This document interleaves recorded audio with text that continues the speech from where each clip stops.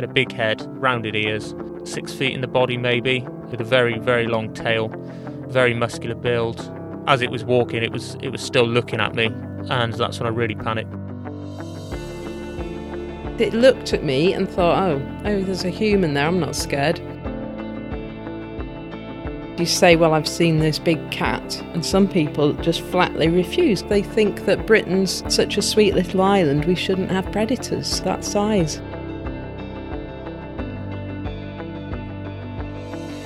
I heard this growl behind me, nothing like a dog's growl, and just like anything else in life, you're sat on your own there.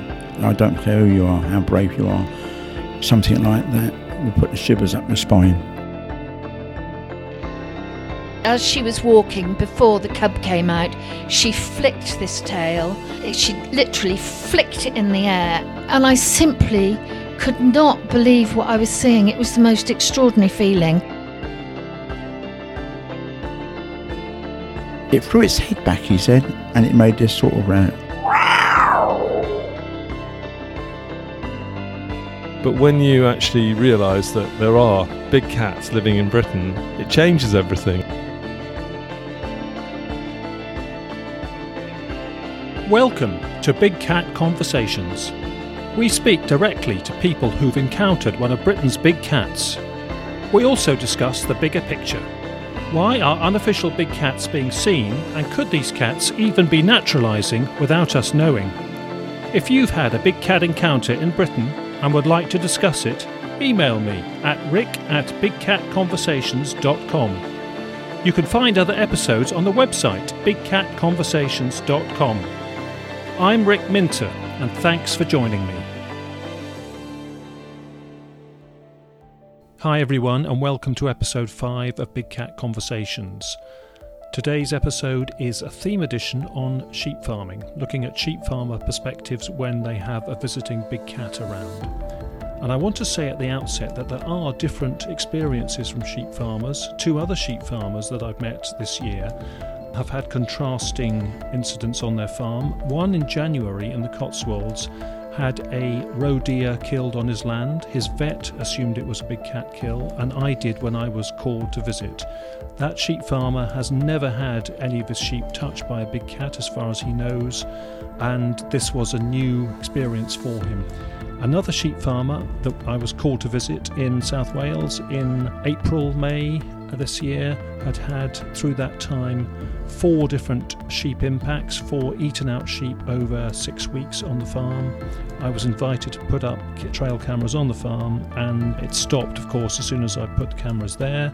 He actually said he would be quite happy to sacrifice 2 more sheep to get the cat on the camera for the evidence. So maybe he wouldn't have said that if it was a ram that would take the impact or pedigree sheep.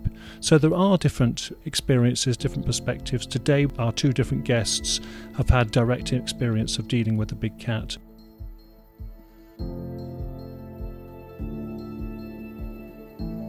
Okay, well, I want to introduce our first guest, Gordon. And Gordon was based in South Wales at a farm where he ran some sheep, and he's going to talk about some incidents which occurred between 2007 and 2012 at this farm. And Gordon's now moved away, but he's very happy to talk generally about all the events and what occurred and how he felt about it. So Gordon, thanks very much for joining us. If you could start by telling us how you first began to realise there might be a big cat around on the farm. Certainly. We had recently moved to South Wales, some 8 months before,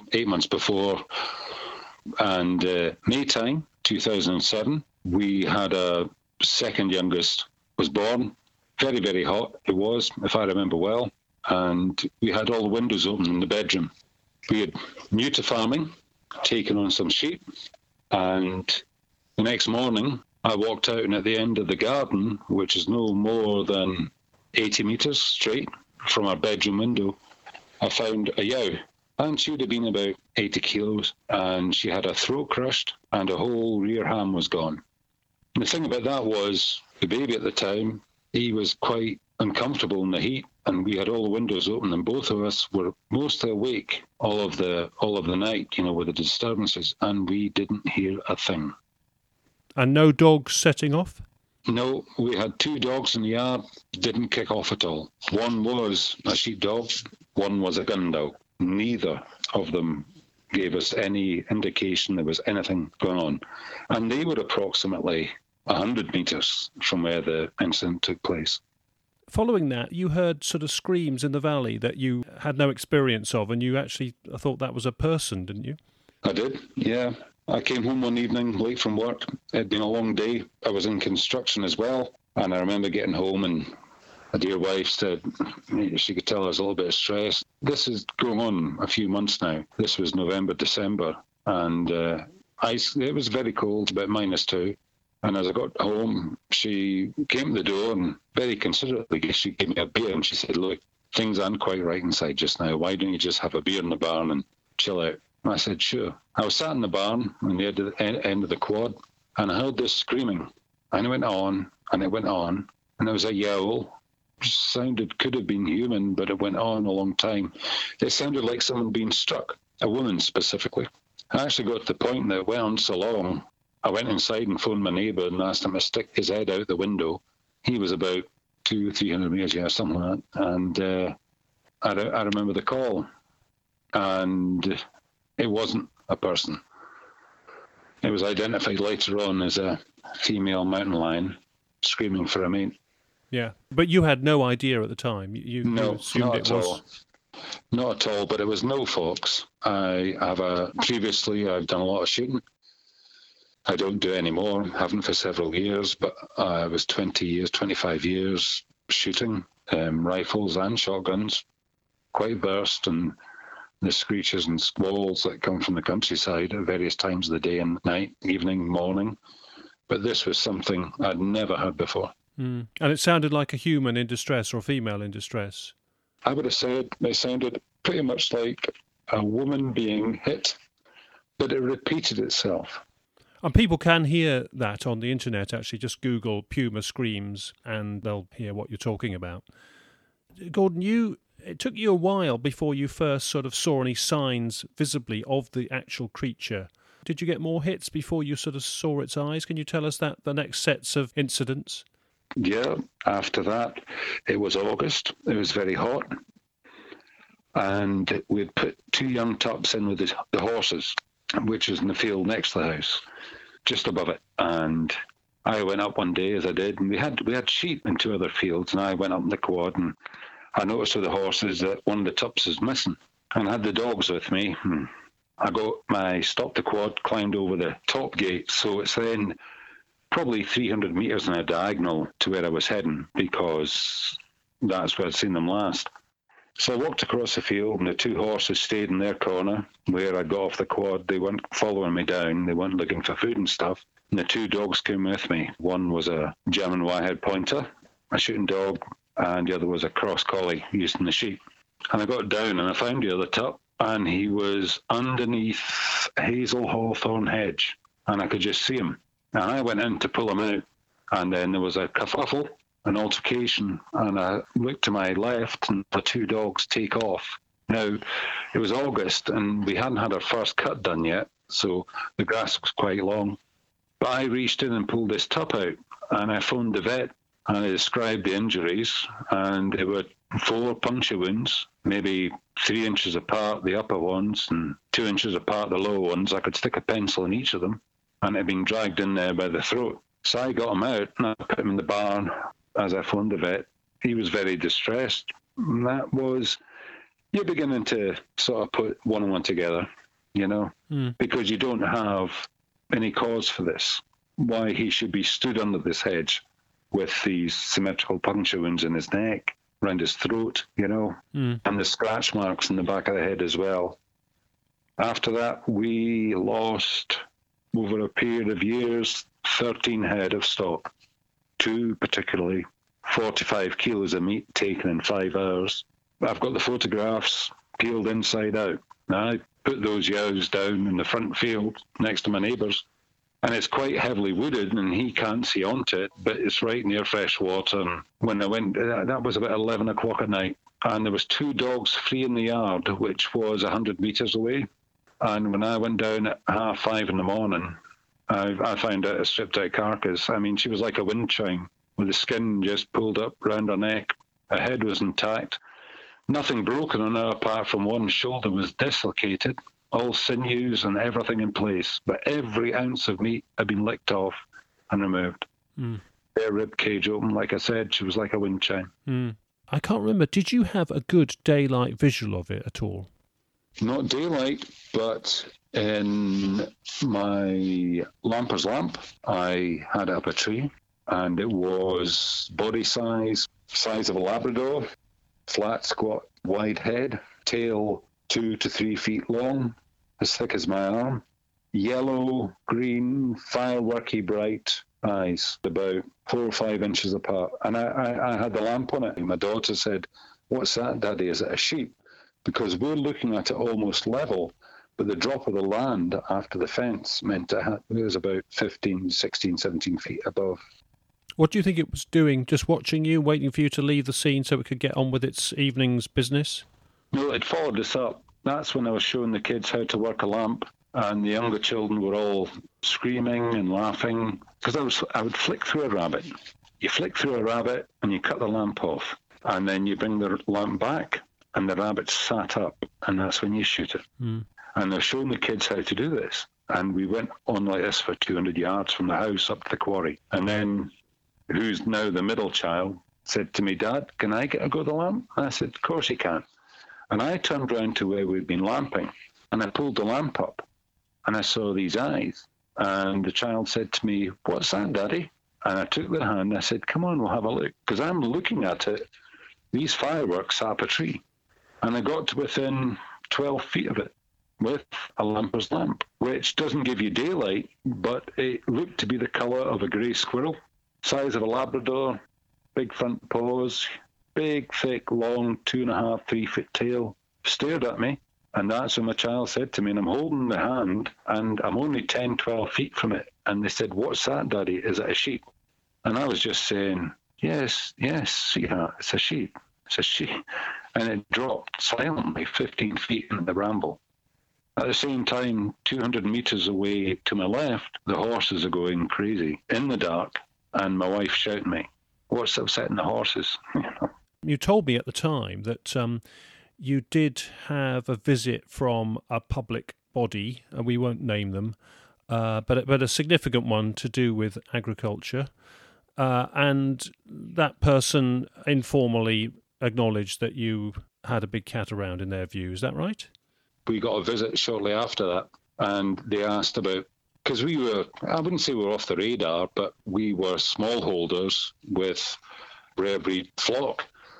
And they came up for a visit, and I kept photographic evidence of all my fallen stock because I didn't have any fallen stock. She came up and they had a look at the flock, and she was very complimentary on the standard and the conformation, etc., and the healthiness of the flock of sheep we had. And she asked about fallen stock. And I showed her pictures of the fallen stock, because the fallen stock we had, which was 13 stripped out carcasses, because you meant to take them to a hunt yard or whatever. And I said, what's to take to a hunt yard? I was told I was to carry on taking care of it in the manner I had been, which was, you've got nothing but bones left, really, in the skin. And there was an acknowledgement that there was a big predator responsible. But that was off the record, is that? It was off the record, completely off the record. But I could have been fined or had my license to keep stock removed in the back, but I wasn't, there was stock missing, but I was showing photographs of the stock, why it was missing, is my interpretation. And not being able, I didn't have to defend what I had left. There was no point in taking it to the hunt yard because there was nothing left. So technically you were doing something that was illegal or not according to regulations, but they were sympathetic informally because of the circumstances. Yeah. How did it feel, Gordon, sort of dealing with something that was taking stock occasionally and sometimes routinely, but that you couldn't see and you couldn't deal with? How does that bug you as a farmer? Initially, it was quite scary because when we first moved in, one of the children was only 2 years old, and there was an incident about the time that the ham was taken off the big ewe. We found another one with its head taken, and it was stripped out and stuffed in the hedge where we found the one with the 4 puncture wounds. My memory's coming back as we discuss. And took the head, I don't know. But the grass at the back of where the children played was 2 to 3 feet long, and we weren't anywhere near a main road. We were 3 miles from the nearest B road and a bit more to a main road. And it was quite disconcerting. It was worrying. But eventually you learned to live with it, and you just made sure the children knew that they made a noise wherever they went. You kept your eyes open and you kept your grass short, really. You learned to live with it, is what I'm saying. Yeah. And the family adapted, you'd say? Yeah. They were respectful, but with confidence. You know, they knew the times and the places and what to avoid. And if they're going somewhere dark, even in daylight, you know, to make a lot of noise. And Did your dogs get spooked and affected? Because I visited several times, but I can't remember how they reacted. We had the horses and the dogs.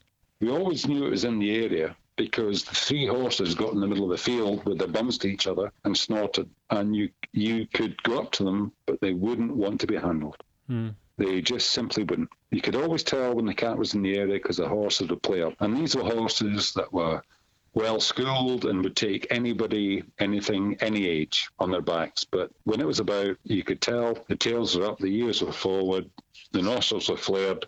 We lost a dog, and I was convinced, though I have no proof, it was a spaniel, and I was away from home at the time, and it had quartered out, and we did find bones near the stream a year later that were canine, but I could never prove it. None of my neighbours ever picked up on the dog, and a very well-schooled spaniel, and that's what they do, is they quarter out, and then they come home. I mean, they don't wander, they're not retrievers, they're not flushes like pointers or stuff like that. I didn't ever think the dogs knew what the smell meant. Okay. Because they weren't used to it. Yeah. The horses certainly did. Yeah, mind you, Gordon, and we'll get onto this in the podcast series eventually, but what seems to be the case is that pumas, mountain lions, cougars, the one that you heard calling, don't really have much of a smell. Leopards do have more of a smell, but I think sometimes dogs can pick up the movement and sense a big predator around for other reasons, but yeah, I don't remember you ever saying that your dogs were edgy sometimes in a way that other farmers and dog walkers who feel that their dogs sense big cats were. Now, you are, as you've been saying, skilled with firearms, but what did you think about if you wanted to take it out, it would have been a lot of practical difficulty, you feel, is that right? I think that definitely, I mean, it isn't just the cries I heard. The stock that was taken was worrying. But towards about halfway through being there, I sort of felt not an indifference, quite the opposite. I sort of felt that we were living together. Yeah. I mean, I didn't have any foxes, and I kept 30 geese for Christmas every year. And never a goose was taken. You know, I didn't have any chickens taken. There was nothing like that happening. It was stock, and it was sheep.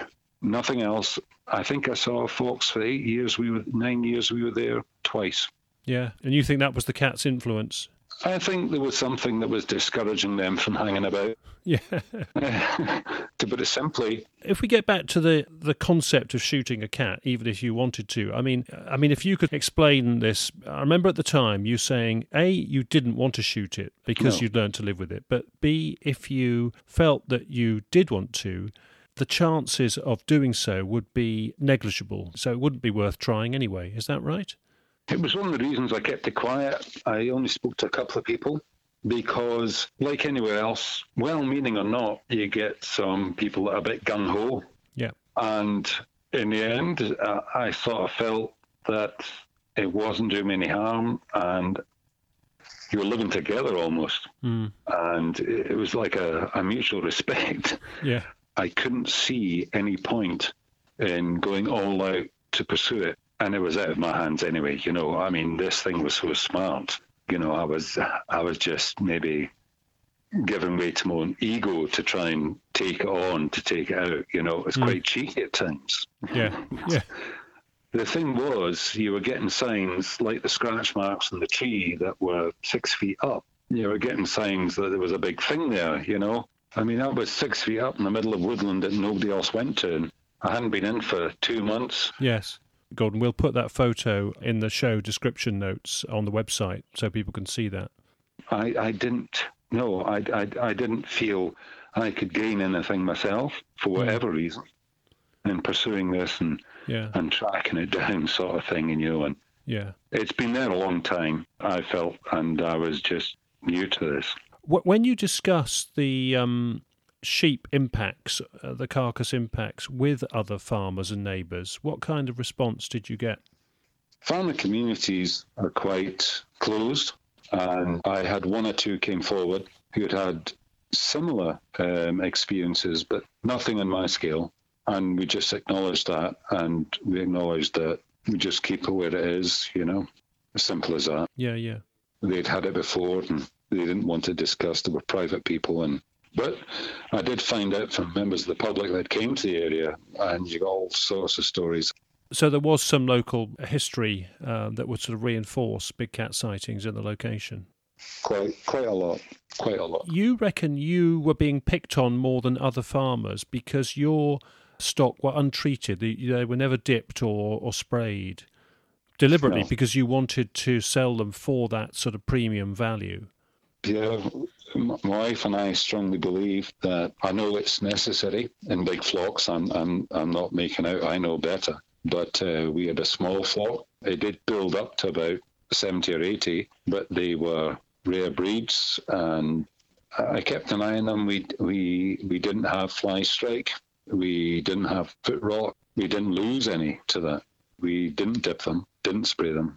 We looked after them, we nurtured them, and we tagged them and stuff like that, and we kept an eye on them, and we pulled them in. But no, we didn't need to do anything. We didn't want to do anything like that, with the view to the chemicals being drenched and all that sort of stuff. And you feel that was influencing the cat's preference for your stock? Well, I had neighbours that had, they had tag sheep on the land and stuff, They never let me know, but to my knowledge, they didn't have any hits. You were one of the first sheep farmers that I visited and spent time with. Since visiting your land, Gordon, I've visited about 12 others, and I would say 10 of those are the same in that they had undipped, untreated sheep, and again they felt they were getting more hits than any neighbours they knew of. So I think there is something in this. I'm very grateful to you for sort of pointing it out, because I probably wouldn't have twigged for a while. Well, no, you spray something, it's not as appealing to something like a cat. I dealt with an estate in Scotland where they had ongoing issues for 3 years, and they said I told them this about untreated sheep, and so they treated half the flock. It was a big numbers we're talking about. Then they phoned me back a month later and said, we've had 4 hits in a month, week intervals as usual, give or take a few days, and all of those hits have been on the untreated sheep. Yeah. So that was a nice little bit of experimentation, which should have seemed to help cement the case. No surprise there, really, when you think about it, when you consider it. Do you think you could have done anything, Gordon, which would have minimised the impacts? Well, I did. I did. The people who had been there before were a retired couple, and they'd been there 13 years, and they just had tax sheep on, which had basically left themselves. When we moved there with a young family, I was a lot more active, and for the first 2 years, that's where the biggest challenge came from. That's when I began to really recognise what was going on. It was systematic in what it was doing, and I became more active then, and things fell away a little bit. We had 11 hits in 2 years, and then it came down to, I think all in all, we had 19 hits. We had 13 in the first 2 years, and then we had 19 all in all over the 9 years. Gordon, through this experience, did you try and assert yourself more on the land to sort of try and minimise the disturbances? I took on the land in as much as that I managed it differently. I mean, we brought pigs in, and the pigs were behind an electric fence. They were free range, and that was the thing. We had a yow carcass, the one I was talking about, 45, 50 kilos of meat taken in 4 or 5 hours, was only 50 metres from where we had the pigs behind the electric fence. So you change the dynamic of what's going on, but it didn't change. I mean, it knew what I was doing. It sounds mad, but it did. When the horses got out, We had the horses come out. We were woken up one morning, and Rick, you've been to the farm, and you come through that shady bit at the bottom as you cross the stream. And we were woken up at the horses one morning, and one sheep had disappeared. Now, I don't know where it went, but that was another one in the field with the horses, and the horses had bent a 5-bar gate to get out. But of course, you had to go down the gully, which is darkness. They're herd animals, and they know where they belong. There was a little bit of competition with the dynamic. I was just moving things around, and maybe I was getting a bit uncomfortable and used to his territory. And I did become more assertive with shooting, but I was shooting anyway. And I think the intrusion of the noise and the dogs by their scent and smell and the freshness round the area, especially around the perimeter and localised areas I had permission to go into, maybe discouraged it in the latter years. Later on in the series, we'll talk to a guy who had a panther released on his land in Spain, and that behaved very differently from what we're used to in Britain because it was a fresh released one. And I remember him saying every time he went away, he'd come back to Britain for 3 months and then he'd go back in the spring to Spain, and he'd say, I know that it's been around, it's asserted itself while I've been away, and now I've got to wrestle back control. It's very interesting. And even when I did, there'd be the hit like I had when Wales played the All Blacks. I went up, I've got a picture of that. The tup was dragged, and he wasn't a young tup. He was 2-3 years old. So he was basically not a tup. He was a young ram. But I went up and fed the horses, and they came up to the gate. I think that was about 8-9 o'clock at night. You could see the marks in the frost, the drag lines in the frost, couldn't you? Yeah, you could see where it was dragged, and there wasn't an ounce of blood. Everything plucked out, peeled inside out, a bit like, a herring. Yeah, it was like herring bones. Yeah. It's skinned to the back and everything taken off. And the horses, they were 300 metres away, and they weren't coming anywhere down there. They'd seen what had gone on, and they were having nothing to do with it, and they were all grouped together. And I didn't get them down to that gate again for 3 or 4 weeks. I just wanted to get your sort of more general views about, having had that experience, including with a young family and with kids growing up. How do you feel personally, in general, about big cats being around in Britain? I shot for game, and everything we shot went on the table. I wasn't shooting for shooting's sake. I could do that with targets. With a view to a cat, and a young family, I almost felt a bit privileged that we all got along together, if that makes sense. The children knew, we were all aware. Once we got used to it, we never felt threatened. It was a bit cheeky at times, but I think they should be left alone.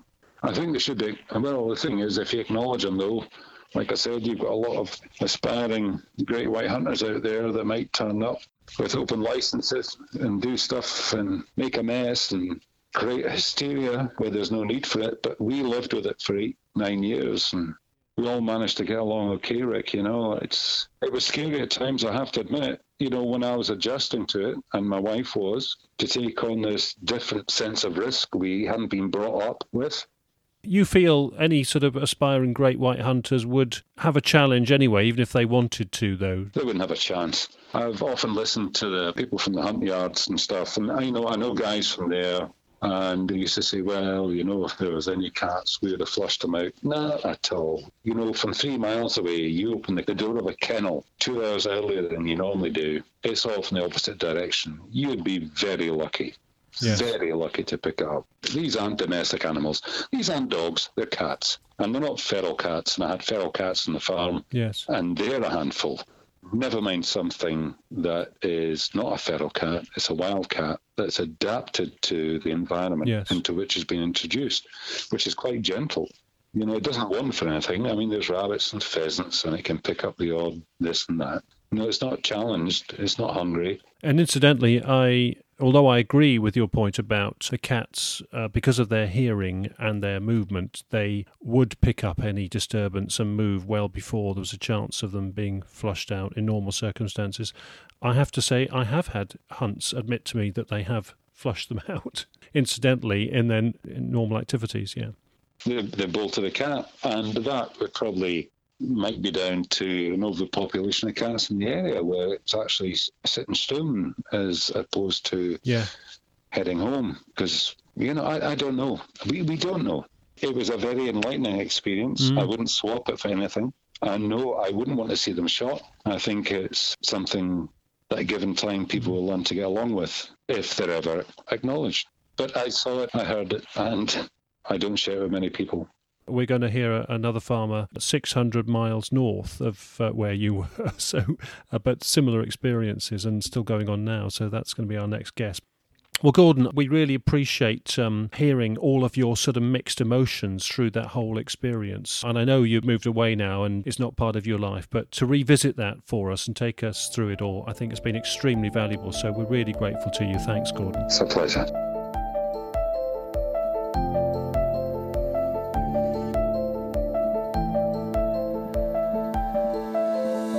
It's time for our word of the week. This week it is a term, obligate carnivore, and that means an animal which is a strict meat eater.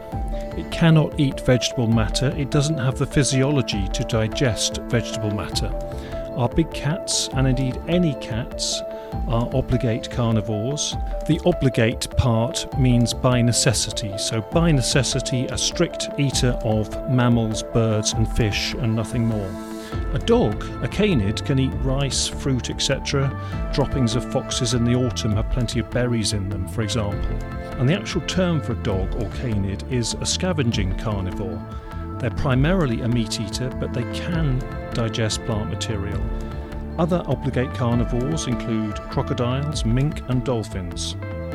And one of the ways that we see big cats are an obligate carnivore is when we analyse the fresh remains of prey. So, for example, on a deer kill, we'll often see the stomach remains pulled out. A cat cannot eat the grassy content of a herbivore. The strict meat-eating diet of big cats is also a reason why they may well have been released as early as war times, when people did not have a good supply of meat, of course, with meat rationing. So if you had a collection of big cats during wartime, you may well have felt the best thing to do was to release a big cat. So there's our term of the week, obligate carnivore.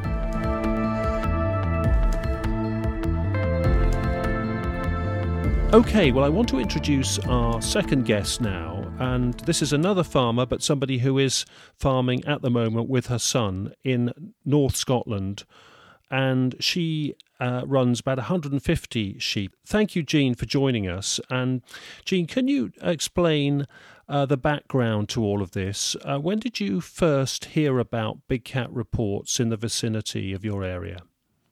When I came to this area from the south of England in 1978, my late husband and a friend had been out lamping for foxes the previous winter and had seen a large black animal with a long tail and a feline appearance, which had gone over a ridge. They pursued it, and by the time they got to the top of the ridge, it had completely gone. They were convinced it was a cat rather than a dog in the way it moved. Okay, and since then you've heard neighbours and visitors, other people talk about big cat reports off and on, haven't you? Well, following on to this sighting by my husband, there were other people in the area who reported sheep killed in an unusual way and sightings of a large black animal. When I say large, slightly bigger than a collie or smaller than a Labrador. And at that time, police and gamekeepers went out to look for the animal, but had no success in finding it.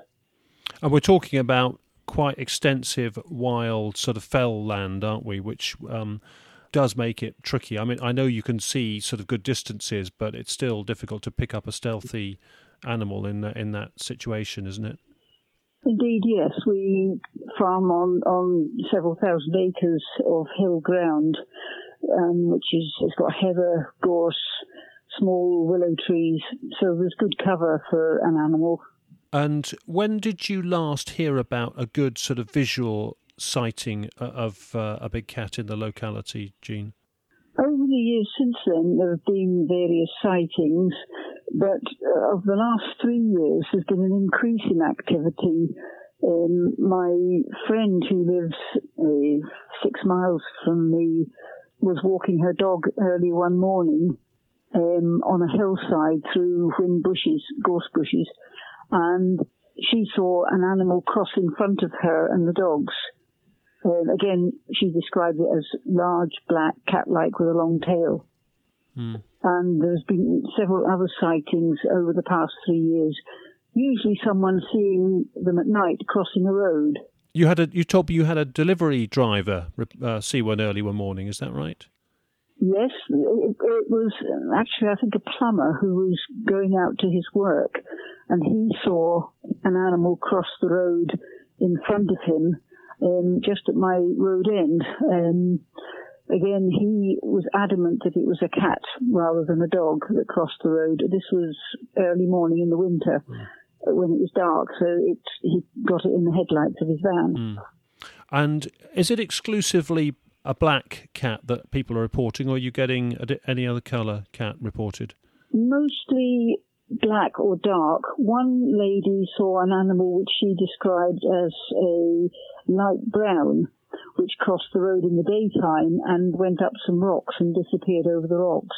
Okay, so that would maybe suggest, if that was a credible report, a sort of the cougar, puma, mountain lion type, which often are seen in the same locations as the black ones. That's interesting. But predominantly black cats reported over, well, decades, really. We're talking about it, aren't we? Yes, yeah. Indeed. Jean, I know that seeing these cats is really difficult, but what about calls? Does anybody sometimes hear suspicious calls at all? Yes, that has been talked about. One lady said she heard a cry which she could only describe as a woman being attacked.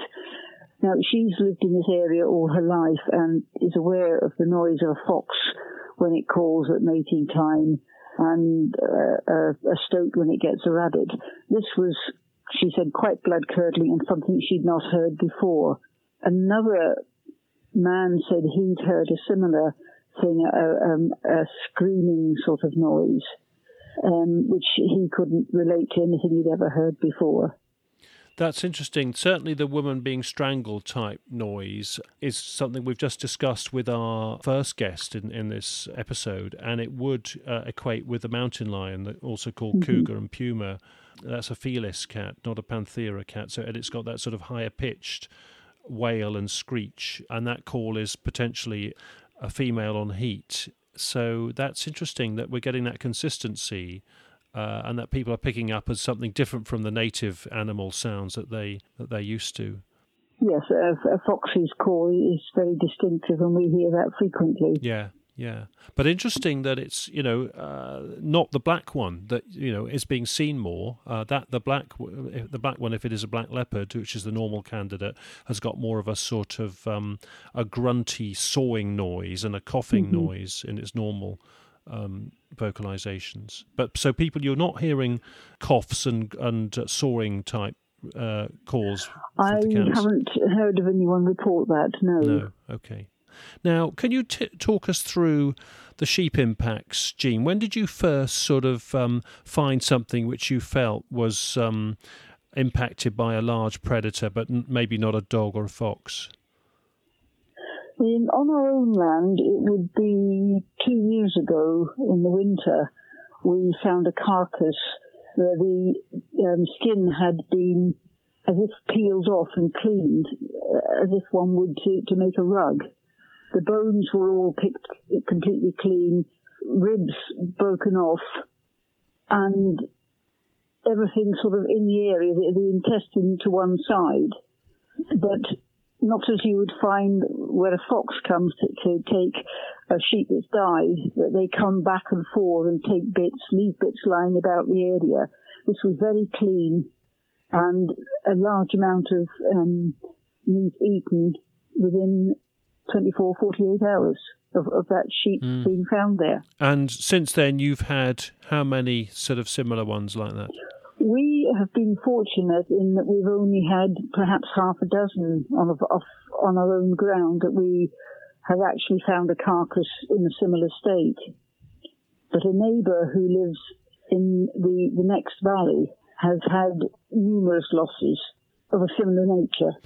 Is there any difference in how the sheep are kept and things like how they are treated in terms of sprayed or dipped? Is there any different smell or anything that should distinguish them in terms of a predator's behaviour and predator's sort of selection? This is one thing, having thought about it, that is different now from some years ago. Dipping used to be compulsory, and the dips we used were very strong and smelly, and it was done regularly under supervision of the police, because it was an obligation to dip the sheep. Now, since we haven't had sheep scab in the area, we tend to use a spot-on treatment for animal infestations, lice and ticks and so on, and it doesn't have the same smell as the old dips used to. And do you feel that is influential on the predator's selection of sheep? This has been my thought, yes. What's different now from some years back, when we weren't aware that there were more sheep kept, but we weren't aware of so many losses as there have been in the last 2 or 3 years within this particular area.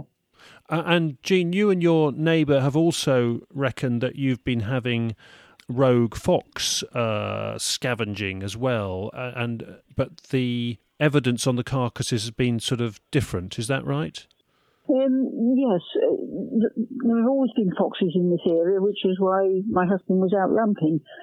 We've seen what foxes do to a carcass. Usually it's a sheep that's died of some other reason, possibly pneumonia or some disease a result of tick or liver fluke, which is prevalent in this area. Although the sheep are dosed for it, there's always some that succumb to the diseases. But the fox would come in over several nights and drag bits away and make a big mess. There'd be wool everywhere over a wide area.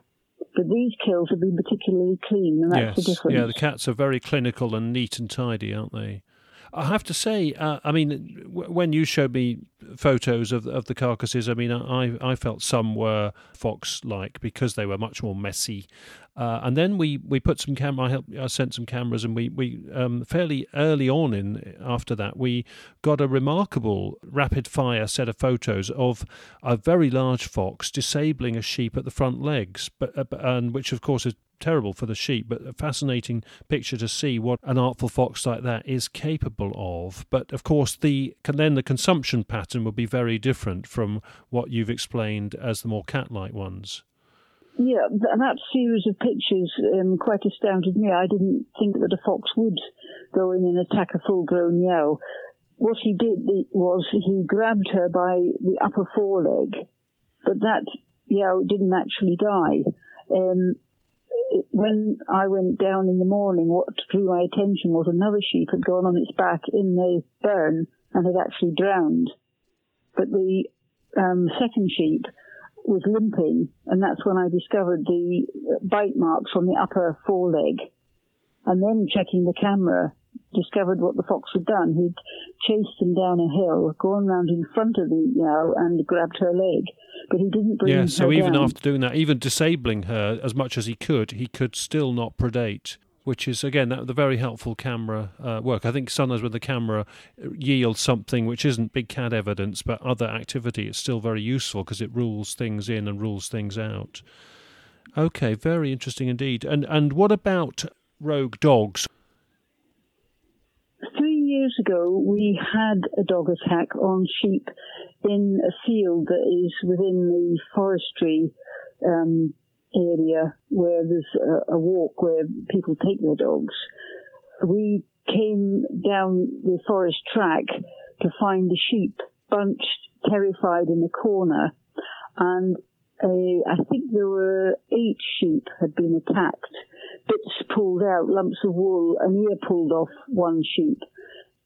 It was a totally different attack to these sheep that have been killed and cleanly eaten. It was a sort of frenzied attack, a bite here, a bite there, and the sheep were terrified. Yes. And when you have the sort of what we feel are the cat impacts, the rest of... Well, of course, you don't always know because they're so remote from you, the flock, but are you sensing that most of the flock aren't aware because one of them's been taken out, but the rest really aren't really aware of what's happened? Well, the most recent kill in this area, our neighbour had a sheep taken down and the throat eaten out of it in amongst the other sheep within 200 yards of her house. Someone in the house heard a noise at 5 a.m. and went out and discovered this sheep lying with the throat eaten. It was very fresh. They felt they had possibly disturbed the animal, but the other sheep were still grazing in the vicinity. Yes. In a way they wouldn't be if a dog had spooked them. No. I mean, certainly having seen the dog attack within the last 3 years, it was a very different thing. Yes. I've seen the photo of the on the carcass with the throat gone, and my assessment of that would be that it's a classic sort of big cat, big predator clamp at the windpipe. They dispatch, one of their main favoured dispatch methods is the canines sink into the trachea, the windpipe, and asphyxiate. And then on that one, I think it carried on consuming in that area for a bit, and it probably would have then sheared through the back area to get through to the rich organs. But as you're suggesting, it was disturbed before it got any further on that one. Yes. Do you have any sense of why a cat is doing this, what we would call prey switching? Presumably there are deer and rabbits in the area that would be part of its menu at other times. We don't have a lot of rabbits in the area at the moment. The population declined quite rapidly about 4 or 5 years ago. But there are plenty of deer, and we've seen deer with fawns on the hill, quite numerous, since neighbouring land has been bought up and the deer removed from there. Some were culled and others, we feel, were probably driven onto our land. So there are more deer about than have been. So why the cat would switch to taking sheep is beyond me, really, unless it's an easy option. Yes, and especially when there are fawns around as well, they really would target fawns. Yeah.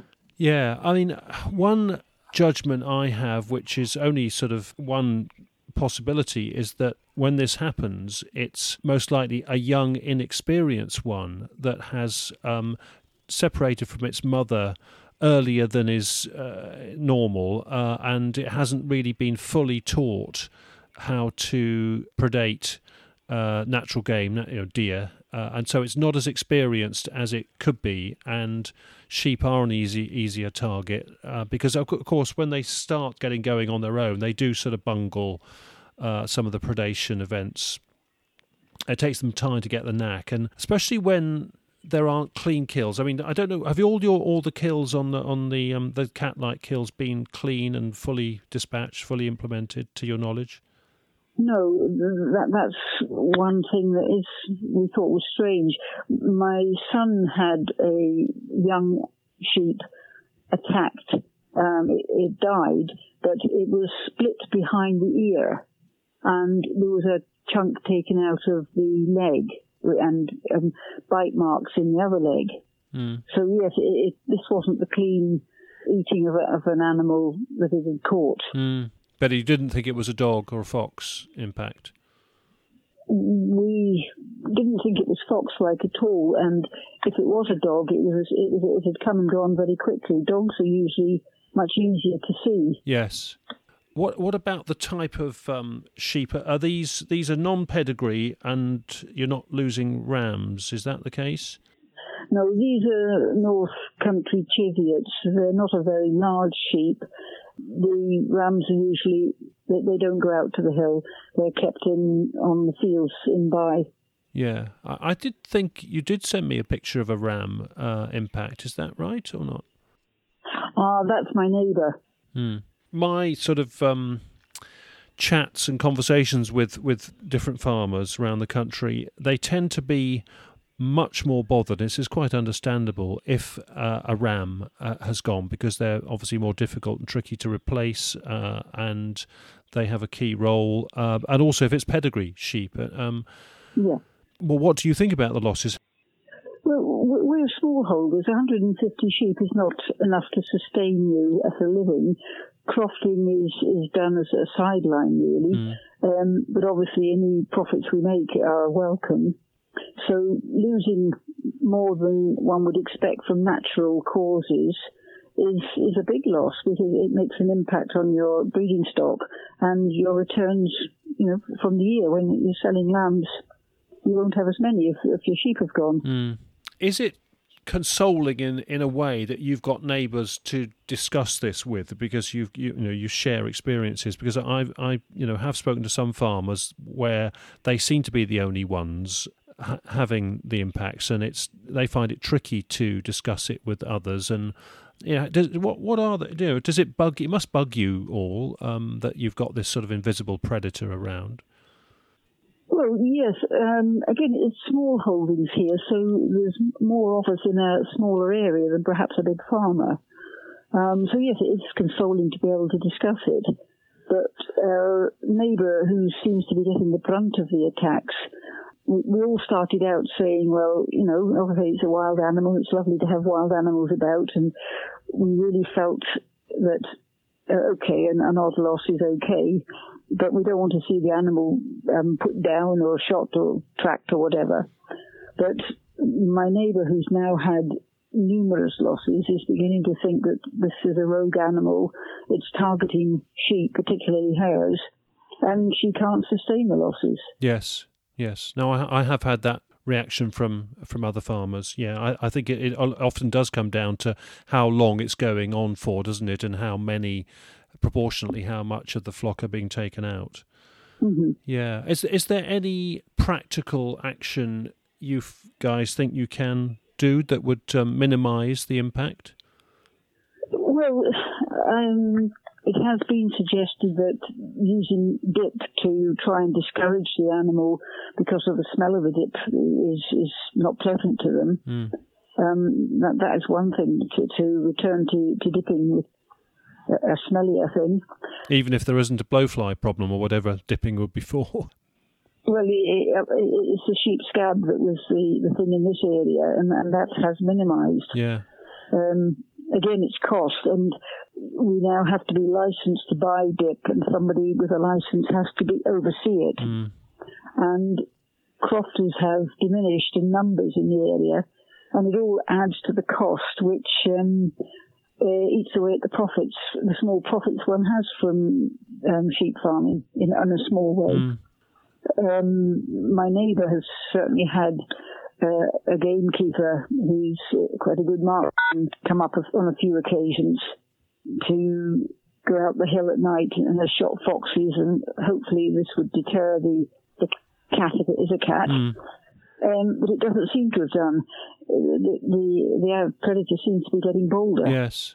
I mean, to come within 200 yards of the house at 5 o'clock in the morning when it's still light here, or it's getting light, it seems quite a bold animal, which is quite worrying. Would it attack a child if a child was out there?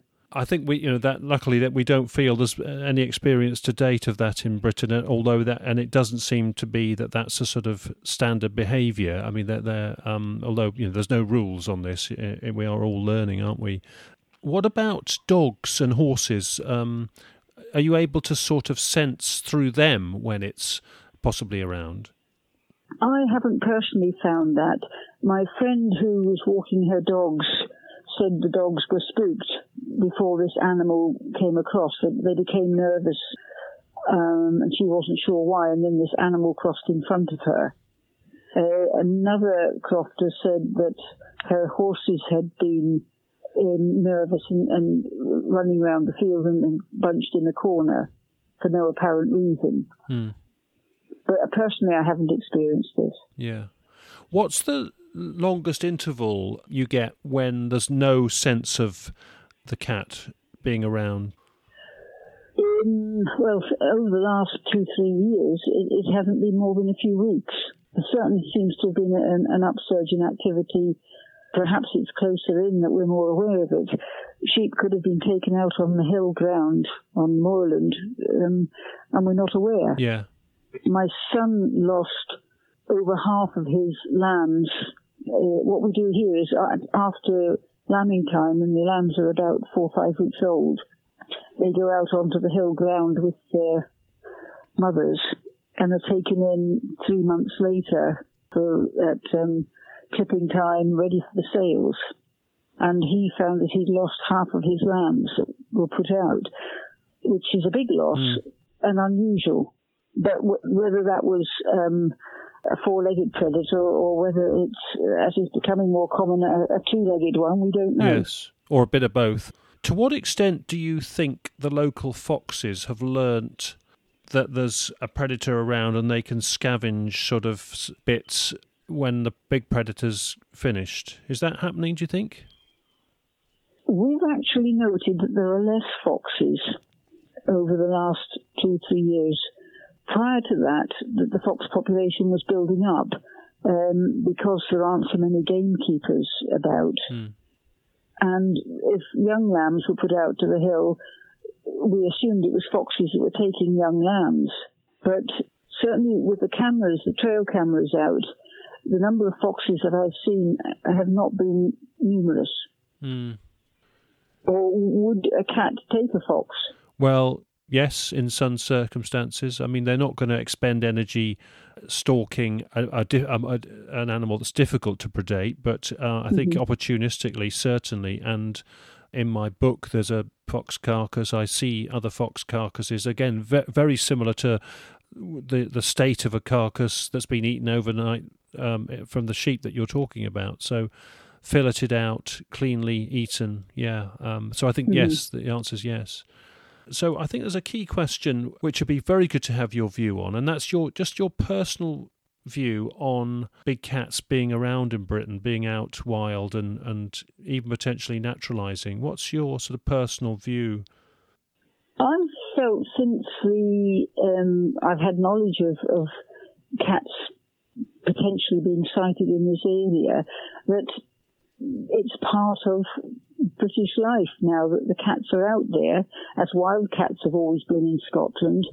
But if it's starting to change its behaviour and come in and take domestic animals on a regular basis, I find that slightly worrying, and perhaps I would want to see that animal, if it's a rogue animal, dispatched. If it's keeping to its natural instincts and predating deer, as you say, rabbits, foxes, and not impacting on farming, okay, that's all well and good. It's part of natural life.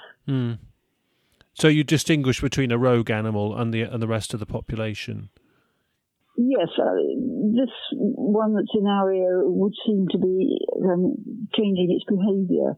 I've had a badger come in and kill all my hens, which I understand they'll do when they get old or find it's an easy form of getting a meal. Yeah. Normally they wouldn't do that. So then you get a bit cross and think, well, I don't want to have my animals predated. Yes. What about if there was some system for compensating, especially your neighbour who's lost? I think if you said if it's occasional losses, maybe you can manage that. But if it becomes routine, would you like if one could be arranged some kind of compensation system? And it may be that one would have to make a judgment, because you wouldn't want sort of cheating in the system and people proposing any old carcass that was clearly not a cat for a sort of some compensation payment. But say there was a judgment, an assessment, and once something was sort of 90% ticking the boxes for cat-like predation, the landowner received a payment.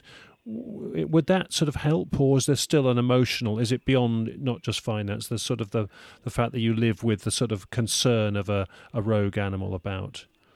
Well, yes, certainly compensation would help, because that's offsetting your losses, your financial losses. And I believe that happens in Scandinavia, where there are known predators.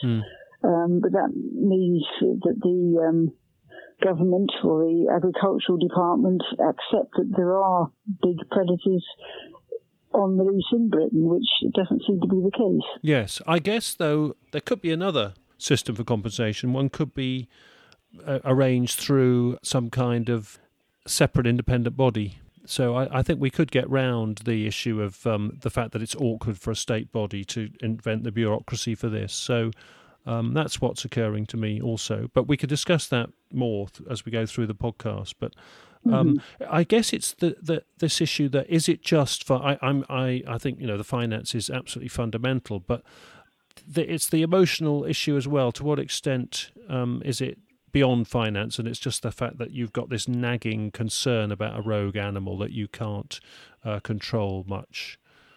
Yes, it is. It's very emotionally upsetting when you've reared animals, from lambs up to mature animals. You help them with the lambing every year, and to see them eaten completely like this, the emotional impact on the dog from the dog attack was quite considerable. To see animals suffering unnecessarily. So obviously the animals are suffering when they're being grabbed by whatever big animal it is and eaten. Yes. So there's that emotional impact. Yeah, and of course it's heightened if you're dealing with pedigree stock, as I've found, in the reactions I get from farmers and landowners. Do you all feel pretty much the same about it, Jean, or are there different opinions? I certainly have met some communities and farming families and property owners where there can be actually different views round the kitchen table as you discuss it. But that's natural on all sorts of things, I guess. But do you have different sort of takes on it? I think we're fairly consistent up here with the people I've spoken to who've had losses or have seen the animal, that they don't particularly want it to be done away with. But it is the fact that it is getting bolder and more persistent at the moment, that this is perhaps a rogue animal, and we can't continue with it doing this for any length of time. Yes. I think that's a very I think people would appreciate your position. Jean, we're coming to an end, and we have ticked all the things on my list, so thank you very much for that. But is there anything else in addition that you feel you'd like to say? I suppose one thing that has gone through my head as we've been speaking is the current climate of wilding areas which we've been affected by, and some of the people who want to wild vast areas want to introduce large predators such as lynx. And having seen whatever is in our area causing an impact on our stock, it's a bit worrying that this would be intentionally made worse by introduction of large predators of different kinds.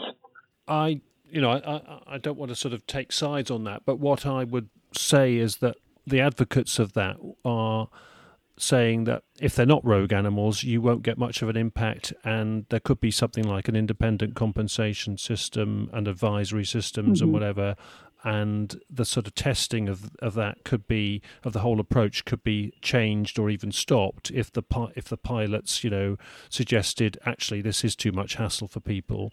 So if it was managed carefully and really responsibly, with landowners and farmers and people like you actually involved in influencing it, would that change your view, or are you too influenced by this unpleasant situation you've experienced? I think this recent situation has made me think more about the fact that if large predators are introduced, they're not going to be confined to the area of who owns them or who's introduced them.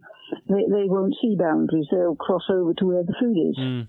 What about the argument that if they do sort of act in the way that is assumed and is hoped by the advocates of the proposals, that it will be more like keeping deer down, keeping rabbits down, keeping the foxes at bay, so there may be hopefully way more benefits than disbenefits, and disbenefits can be managed and compensated. Do you take heart from that at all? Does that influence you at all? Well, yes, if there was an agreed system of compensation for losses, but as you've already said, it is proving that loss is due to a certain predator, which could be quite difficult. Yeah, I think it is important to talk through the issues, particularly from people with the direct experience like yourselves. And it's also interesting to hear your view that your understanding about the fact that there is a big predator out, perhaps through previous generations of people being irresponsible and having trophy pets that they've released and have now spread and naturalised perhaps a little bit. And occasionally a rogue individual does cause the upsets that you're seeing, so that it is it's so important to hear about it for real rather than just have the discussion in abstract. Well, Jean, I want to thank you very much for going through the various sort of mixed emotions you clearly have, and we'd like to keep in touch. We're certainly going to be returning to discussions with sheep farmers during the course of this podcast series, and we may well speak to you again, particularly if you have further events and want to discuss any twists and turns to what goes on in your local area. So for now, Jean, thank you very much indeed. Oh, it's a pleasure. Well, that wraps up this episode. Next episode, we will be visiting Buckinghamshire and the Chilterns, speaking to a witness of what appeared to be a young puma and talking to Paolo, who will give us an overview of what's going on in the county as far as he's concerned as one of the key recorders of big cats there. So, join us next time for Big Cat Conversations. Thanks for listening, everyone.